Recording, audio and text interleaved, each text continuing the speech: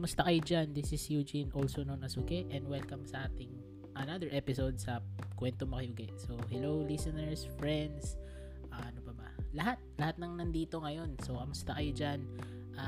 Nagdaan yung actually long weekend na hindi ko ramdam.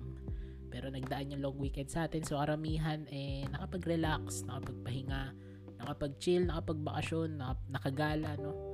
Or kung ano pang trip nyo sa buhay, or iba nakatulog. Katulad ko, nakatulog, gumawa ng mga hobbies. And syempre, dahil teacher ako, may mga inuwi po tayong paperworks. Ang dami nga, hindi pa nga ako tapos. So, currently, tapos na yung Halloween, yung All Saints Day, tsaka yung All Souls Day. Tapos na, no? So, nakapag-nilay-nilay tayo, nakadalaw tayo sa ating mga mahal sa buhay. Nasa kabilang idayo na ng ating mundo, no? And gusto ko sana kayong kamusta yung inyong mga nakaraang linggo. Alam ko nakapag-recharge tayo ngayon kahit papaano at maghahanda na naman sa paparating na linggo. Pasukan na naman. Alam ko yung iba sa inyo malungkot, napapagod, pero kailangan nating harapin yun dahil yun talaga yung buhay natin sa ngayon. Makakaalis tayo dyan sa ganung hindi na tayo palagi, isipin natin kailangan natin mag-grind, no? Siguro magiging simple din yung mga buhay natin, no? Siguro ngayon nasa point lang tayo na ating buhay na kailangan nating sipagan. So ayun lang naman. Ngayon hindi ako magkukwento ng mga scary, no, or mga nakakatakot na storya, no. Actually hindi naman kasi ako yung tipo na maraming maikukwento diyan, no. Hindi naman ako nakakita ng multo, no? May mga nararamdaman din ako, no? May mga creepy stories din naman ako, pero hindi talaga siya direct na nakakita ako ganun. Hindi ko masasabi, no? So, baka kasi na-curious kayo, naniniwala ba ako? Hindi ko masabing oo, hindi ko rin masabi na hindi, no? Pero alam ko kung meron man, huwag lang natin sila istorbohin. And hayaan lang natin, no? So, ewan ko, hindi kasi ako eksperto pagdating sa ganyang usapin, pero kung naniniwala kayo, kung hindi man, or kayo bahala, iba-iba naman tayo ng perspective dyan, ang gusto ko lang, mag-iingat tayo, no? Mas matakot tayo sa buhay. Yun lang yung akin. Yun yung laking perspective palagi sa mga ganyang bagay, no? Mas nakakatakot yung mga taong buhay. Pwede ka saktan, pwede ka siraan, mga ganong bagay. Kaya mas takot ako sa taong buhay kaysa sa mga patay. So, yun lang naman yung akin. Mas nakakatakot yung pwede nilang gawing distraction sa'yo, no, habang nabubuhay ka sa mundong ito. So, ayan, tumatahol yung mga aso ko. So, bago tayo mag-start, so, announce ko na lang din, no, in advance na malapit na po matapos yung ating season 1. So, paparating na tayo sa season 2. So, hingi lang po ako ng konting suporta na mapagpatuloy po natin ito, no, para sa mas maganda pa at mas maganda pang quality ng mga podcast na darating. So, pagdating natin ng 50, no, hindi na tuloy yung mga guesting, no, pero sa 50 ipupush ko po na mai-guess yung ating makakausap dito sa episode na to. At isa sa mga pinakamagandang episodes natin, which is yung episode 50. So, abangan nyo, So, pagdating ng season 2, I hope matuloy ko yung mga plano ko dito sa podcast at mas mapa-improve pa natin yung mga plano. Mas maraming guests, mas maraming pakulo, at syempre mas maraming kwentuhan. Ayun. So ngayon, pag-uusapan natin ang mga nakakatakot, no? Hindi scary na storya, mga multo-multo, hindi ganun. Pag-uusapan natin yung mga multo ng nakaraan. Ano ba tong multo ng nakaraan, no? Baka kasi isipin nyo mga ghost story to. Hindi. Ang multo ng nakaraan ay mga nakaraan o mga experiences natin na kapag sa tuwing naaalala natin ito, nagdudulot sa atin to ng kalungkutan or masakit na emotional na thinking, ganun. So, itong multo ng nakaraan nangyayari dahil meron tayong mga past na hindi po mabor sa atin, mga past na sobrang nakapagbigay sa atin ng sobrang sakit na emosyon at sobrang kalungkutan. So, paano ba natin haharapin yung mga multo ng nakaraan? For example, or kailan ba ito nangyayari? Halimbawa, meron kang karelasyon na sobrang tagal tapos nag-break kayo, no? May mga times na kahit alam mo yun, naka-move on ka na, magugulat ka, bigla mo na lang ito maisip at alam mo yun, malulungkot ka. Or mafe-feel mo yung emptiness. For example, another example is meron kang nagawang pagkakamali at nare-realize mo na nagsisisi ka or meron kang regrets na bakit mo ginawa itong mga bagay na to. So, makakapagbigay ito ng unpleasant feeling sa atin. Yun yung mga tinatawag kong multo ng nakaraan. And meron din yung mga bagay na hindi mo naman talaga ginusto mangyari at bigla na lang nangyari at sa tuwing maalala mo ito ay nagdudulot to ng sobrang kalungkutan. Yan yung tinatawag kong multo ng nakaraan. At ngayon, gusto ko lang i-share, hindi rin ako hindi rin ako exempted dito sa ganitong scenario dahil nararanasan ko ito hanggang ngayon. Pero ibibigay ko yung mga yung mga paraan ko o mga pamamaraan ko para maharapin yung ganito sa tuwing mararanasan natin yung tinatawag na multo ng nakaraan. So una, meron tayong tinatawag dito na kailangan nating i-acknowledge yung feelings natin, yung totoong nararamdaman natin. O in English, you should acknowledge your own feelings. Basically, when we talk about our feelings, you should recognize and accept your emotions. So basically, if you feel sad, hurt, or upset about what happened in the past, allow it to express it to yourself. Alam ko, kailangan natin mag-move on. Pero kasi, ito based on my experience, mas maganda na yung emotion hayaan natin siyang mag-flow. Hindi tayo pwedeng maglay sa sarili natin na kaya na natin to, nakalimutan ko na to.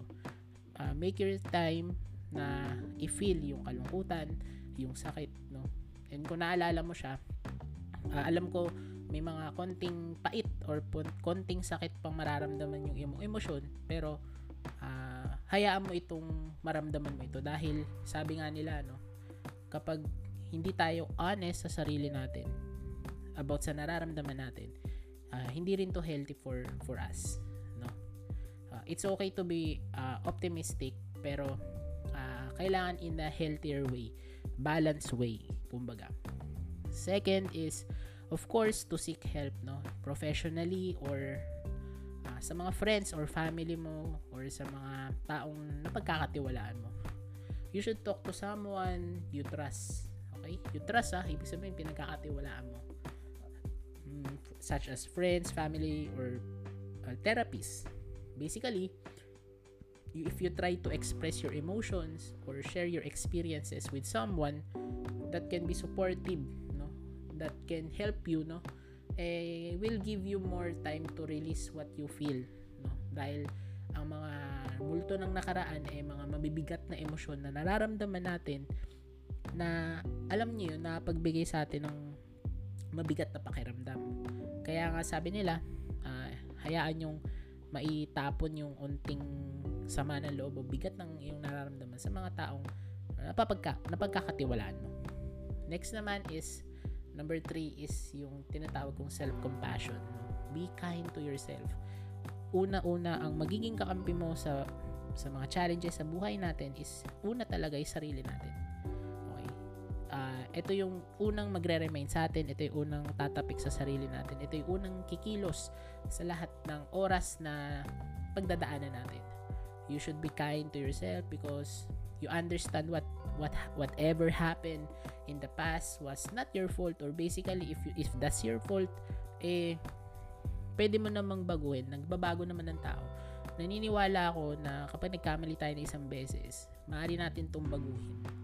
Desisyon ng tao kung uulitin niya yung mga pagkakamali niya sa nakaraan. And ngayon, kung hindi naman niya kasalanan ito, huwag ka naman maging harsh sa sarili mo. Treat yourself with same kindness and understanding you would offer to a friend or to your loved ones, or in that kind of people na nakakaranas ng ganung sitwasyon.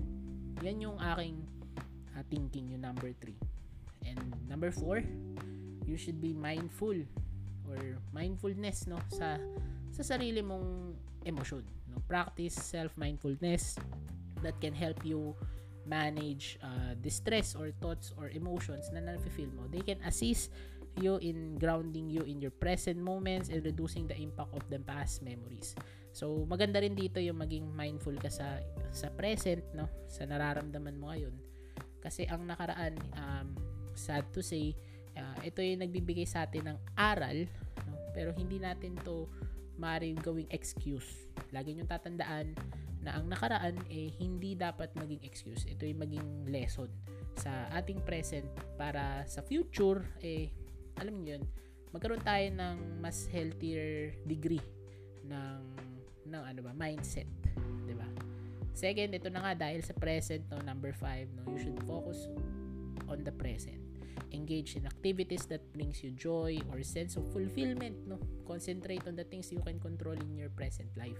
Alam ko sometimes mahirap to i-identify, lalo na ako personally, may mga nakikilala ako, may nakakausap ako na hindi pa nila sobrang kilala yung sarili nila, no. Siguro ipisisingit ko rito, kailangan mag self meditate tayo, kilalanin natin lalo yung sarili natin, alamin natin kung saan tayo nag-enjoy, ano yung gusto natin sa buhay, para magkaroon tayo ng time na makapag-focus sa ating present, no? Kasi kapag puro tayo tatanaw sa nakaraan or sa mga multo ng nakaraan natin, mas madadrag tayo into something bad, no, sa life natin. Kaya kailangan natin mas magkaroon ng time to focus on our present.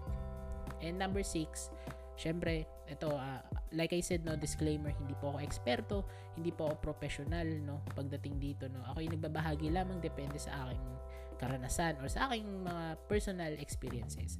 But iba pa rin ang may tulong ng mga professional, no. Consider seeking guidance from a mental health professional such as therapist or counselor, because they can provide you with tools or strategies that cope with the overcome painful memories.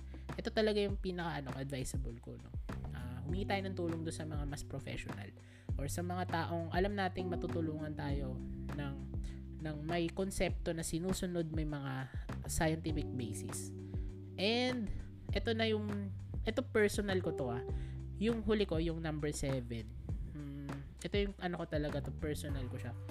Mahilig ako mag-journal or magsulat-sulat ng kung ano or mag-sketch. I'm always writing down my feelings, my thoughts can be written, no, in the piece of paper. And alam mo yun, pag wala akong, may mga times kasi ako, no, like I said, no, ambivert ako. May mga times na gusto ko mag-isa ako. Meron akong mga season sa buhay ko na parang kapag ayoko maipag-usap pero gusto ko mag-release, gumagamit ako ng ballpen, magsusulat ako, tapos doon ko ilalabas lahat ng aking nararamdaman, lahat ng aking negative feelings. Tapos alam mo yun, after nun, hindi naman sobrang marami kang marerelease dito, pero at least kahit papaano meron kang way para mabawasan ng yung bigat na nararamdaman mo, no. It is very powerful process, no, to release emotion, no, to associate with your past experiences. And always remember that healing from painful memories takes time. Huwag kayo magmamadali, no. It is a gradual process and it's okay to take a small step in these memories, no. Yung mga nararamdaman natin, this is a kind of significantly impact, no, our daily life or well-being, or alam niyo yun, sa ating work. So makaka-apekto to. But always remember that alam ko kaya nating malagpasan yung mga multo ng nakaraan natin. Dahil sabi ko nga, no, mas malakas ang ating kapasidad labanan ng multo ng nakaraan dahil mas maganda ang naghihintay sa atin, no, sa taong lumalaban, sa taong nagsusumikap at gumagawa ng paraan para malutasan ng mga problema sa buhay.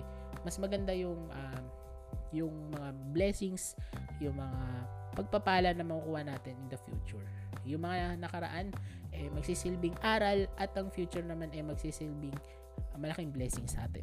So I hope meron kayong natutunan, meron kayong nakuhang punto, no. Sabi ko nga, no, maaari yung gamiting springboard lang tong mga sinasabi ko, no, at magkaroon din kayo ng sarili nyong realization about sa multo ng inyong nakaraan. So natatakot ka pa ba harapin ang iyong future dahil sa mga nakakatakot na nakaraan? So ayan, so muli sana malagpasan natin to at malabanan natin tong mga takot na ito.